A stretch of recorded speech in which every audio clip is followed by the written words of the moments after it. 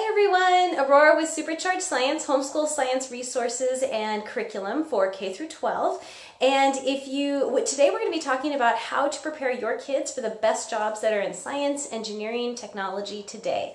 So I'm just going to give you a couple of quick tips. I hope you find this useful. If you like this and you want more, if you want more resources, if you want help doing this, go to my website, www.superchargedscience.com. You can always send me an email, aurora@superchargedscience.com as well.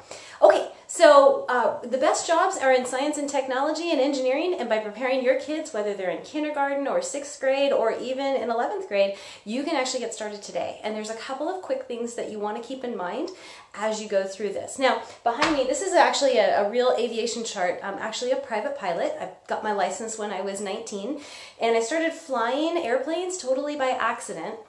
I'm glad it worked out though, because I love it. And so when we do our plotting and we plot our course, we start from point A and then we go to point B. And this is the actual map we use. And then we plot and we figure out what our course looks like along the way. Now, most of the time though, my airplane is going to be off course probably about 70 to 90% of the time. This is true in education too.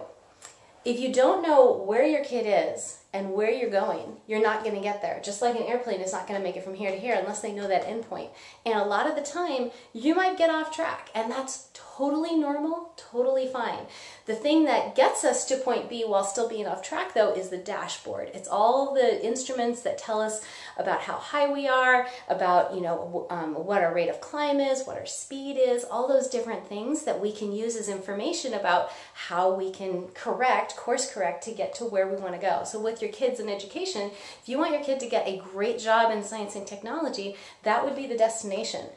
Wherever they're starting now, whether they're in 1st grade, whether they hate science, whether they love science and there's just not enough in the house to keep them busy, wherever they are or their starting point, that's their starting point, right?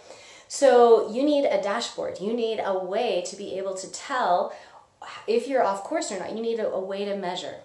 For example, you could have a goal of you want to see the sunset, right? That could be your goal. But if you're only traveling east, you're never going to find a sunset. So you need a measurable way to be able to make sure that you know what you're getting, right? And okay, so that's what we're going to do now. For science and technology jobs, the best jobs out there are in actually four different college majors make up 2/3 of the engineering jobs in the market today. And this is from research that was published in Forbes magazine. So those 4 majors, you want to know what they are in college? They are, the first one, the number one, can you guess what it is? Anybody? No guesses? Type in your guess if you have a guess. I'm going to tell you what it is in just a second. Okay, so the top 4 are going to be industrial engineers. Those are ones that are in charge of manufacturing and factories and processes. Also in materials, or also sometimes in industrial. Also mechanical engineers are actually a number 2 job. And civil engineers hold the number 1 job number 1 as in number of jobs that are available in engineering. So if you put those 3 together and you combine it with electronics, so you have civil, mechanical, industrial, and electrical or electronic engineers, that makes up 2/3 of the jobs in the marketplace today for engineering. So if your kids are even remotely interested in science, what does that mean? That means that if they're one of those 4 majors, their chances of getting a job today are really high. So what else does that mean? That means that you can start today by getting them interested in science and technology just by exposing them to different opportunities. And what does that mean? That means that you are on the floor rolling around with them when they're little, building with blocks. That means that you are constantly doing projects with them, home repair projects. Anything that is accessible and interesting to them is going to increase your chances. Just whether you're fixing the bike or you're fixing the roof or whether you're just out there doing, it doesn't have to cost a fortune. People often think, oh, I need a formal curriculum. You don't. You just need real life experience with your kids, showing them how you do things. So the other thing I wanted to mention is there's a pilot shortage right now, like today, which is why I'm standing in front of my aviation map here. And a lot of people don't know this. In order to become, a lot of kids, let me backtrack. Most kids, if you ask them, would you like to fly? They're going to be like, yes! Most kids are naturally interested in flying. To become a pilot, just to give you some facts, to become a pilot from knowing absolutely nothing is going to take you about $9,000 in about 1 year. So if you're 17 and older, you can get a pilot's license.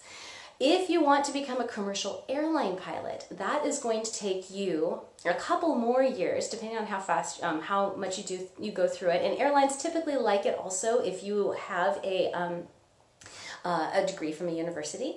And so typically it'll take you about $70,000 from zero all the way to commercial airline pilot, where you have enough hours, you have 1,500 hours, and you're eligible now to work for the airlines.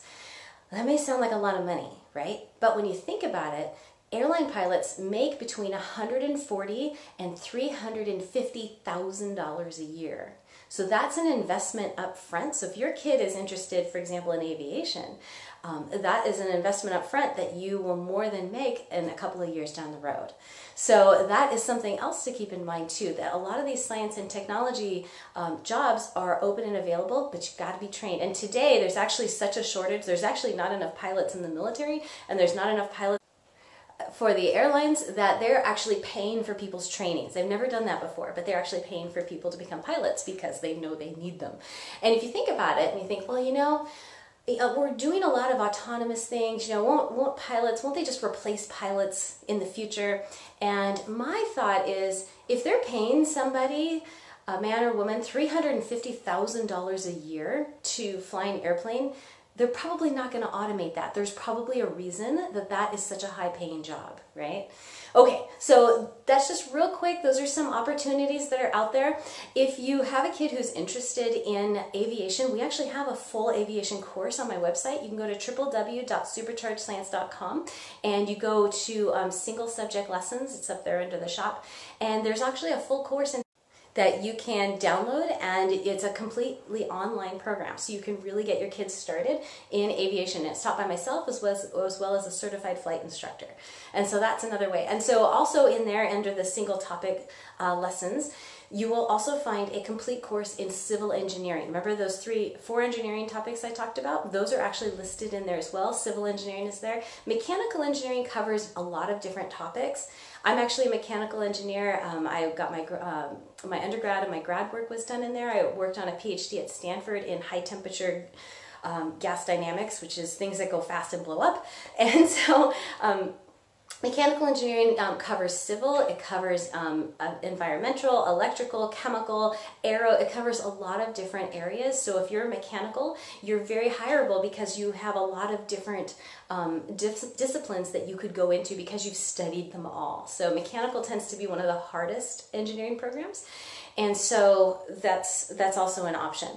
So anyway, so if you want more, there are some curriculum programs you can use that are just single subject. You can get these for your kids, use them, see how you like them, and again, just roll around, play with your kids, and expose them to as many different opportunities as you can, and just get out there and play with your kids. And I hope to see you next time. Thanks, everyone.